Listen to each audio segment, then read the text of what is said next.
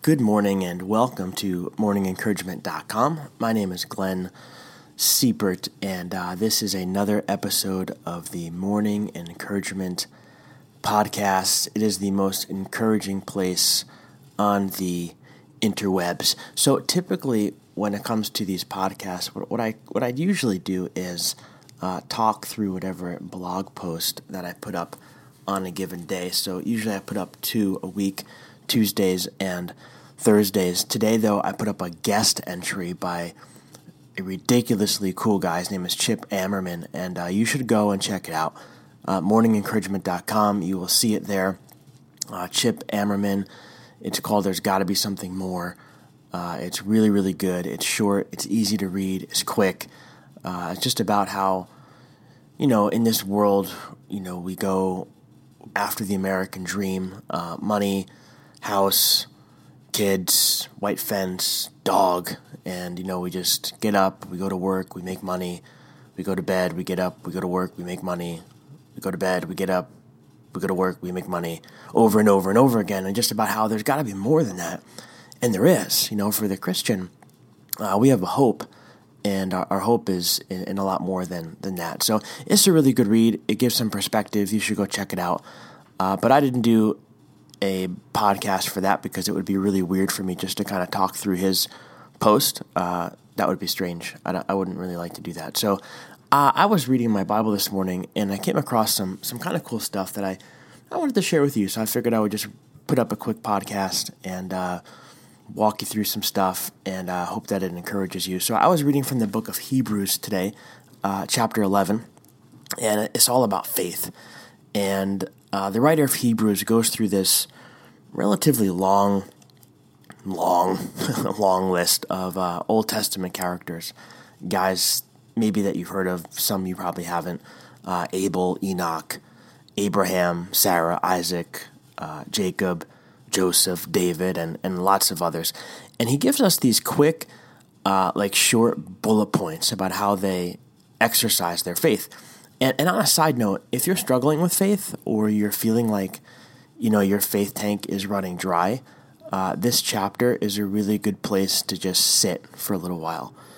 Sometimes reading about how God used the small faith of others can infuse us with a small amount of faith of our own, that he can enter into and use in our world and in our situation. So head over to Hebrews 11 and read it.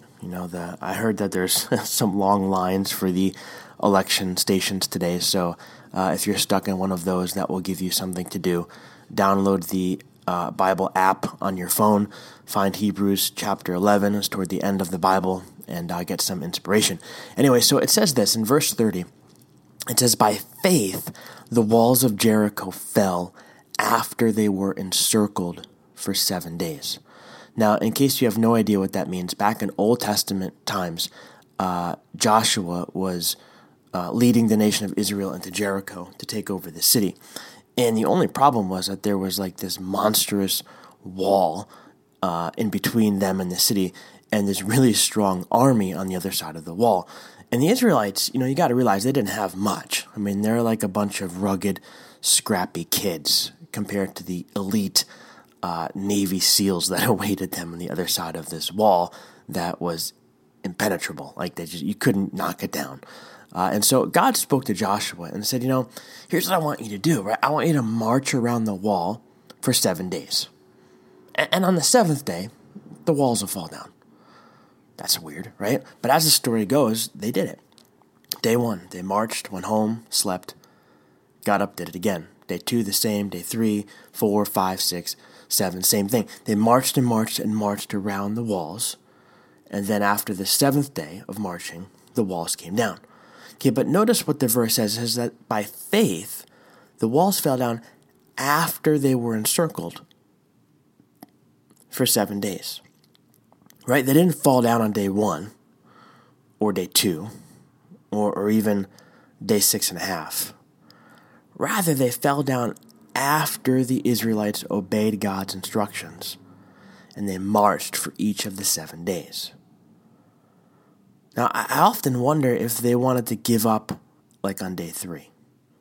Right? I don't know about you, but when I work really hard at something and I see absolutely no results for a long period of time, I'm ready to throw in the towel. I'm the guy that's like ready to give up and try something else. I would have been like, all right, this isn't working. Let's build some rocket launchers and blow this wall down, right?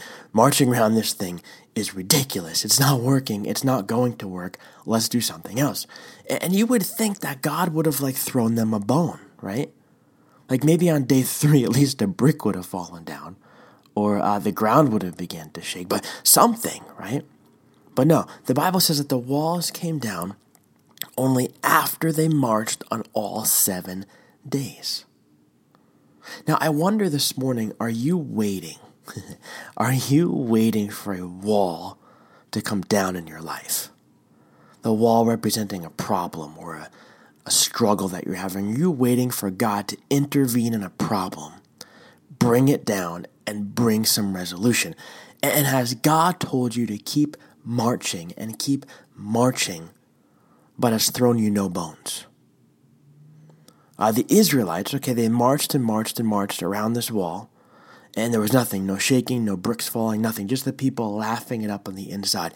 What's your wall? What's your problem? Maybe it's debt, and maybe God has told you that he wants you to keep going after a budget, keep sticking to a budget, and you've been doing it month after month after month after month, but so far the wall hasn't come down. The debt's just getting deeper. Maybe it's an addiction.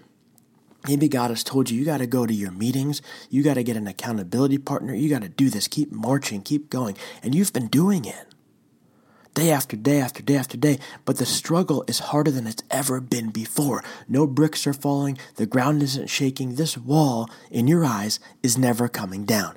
Maybe it's a relationship.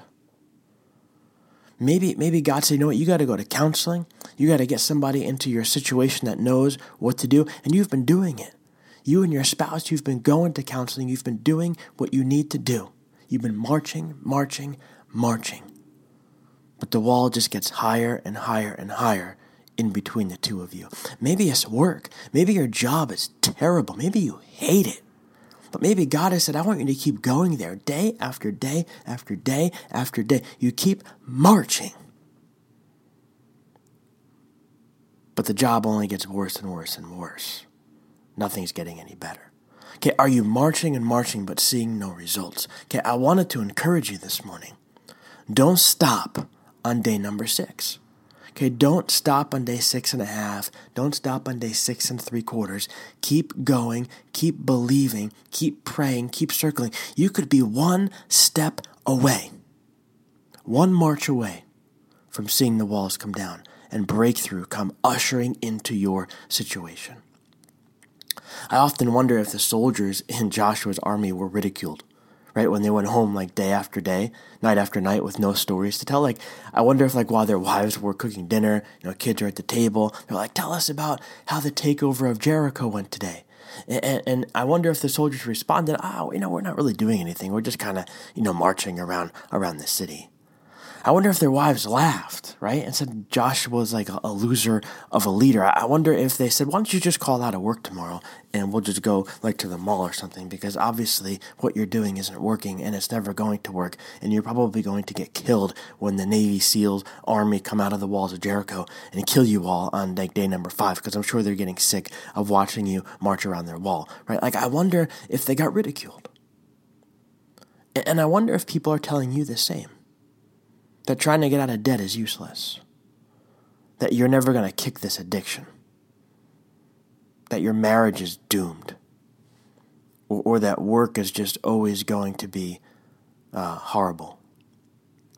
Pastor Mark Batterson wrote a book called The Circle Maker. And it's about circling things in our life and prayer. And it's about continuing to circle them and circle them and circle them and circle them until the walls in essence fall down or God tells us to stop. And so I want to encourage you this morning to keep circling. I mean, just take another lap around the thing. Keep praying. Don't listen to the negative voices, right? The walls of Jericho came down only after the people circled for 7 days. Your walls are going to be no different. Getting through this debt, kicking this addiction, repairing this relationship, whatever, it's going to require some marching. You're going to have to press through. You're going to have some faith. You're going to have to believe that God is with you, that God is working, even when there's no signs around you telling you that he is. Right? Even when the ground isn't shaking, even when the bricks aren't falling, man, you've got to keep marching. You got to march through day number 7. Don't stop for lunch and not come back on day number 7. Keep marching. Keep going. Keep believing. I hope that encourages you. Hope it inspires you. It uplifted me this morning. It's a great passage. Go read it. Great verse to meditate on. Think about it today. Let me pray for you. Father God, thanks so much for today.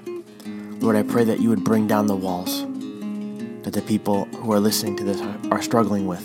I pray that they would know that you are with them in their situation. I pray that they would know that you are near. And I pray that they would sense your power and your presence today. Give them faith, give them courage to keep going, to keep marching. And it's in your name that I pray. Amen.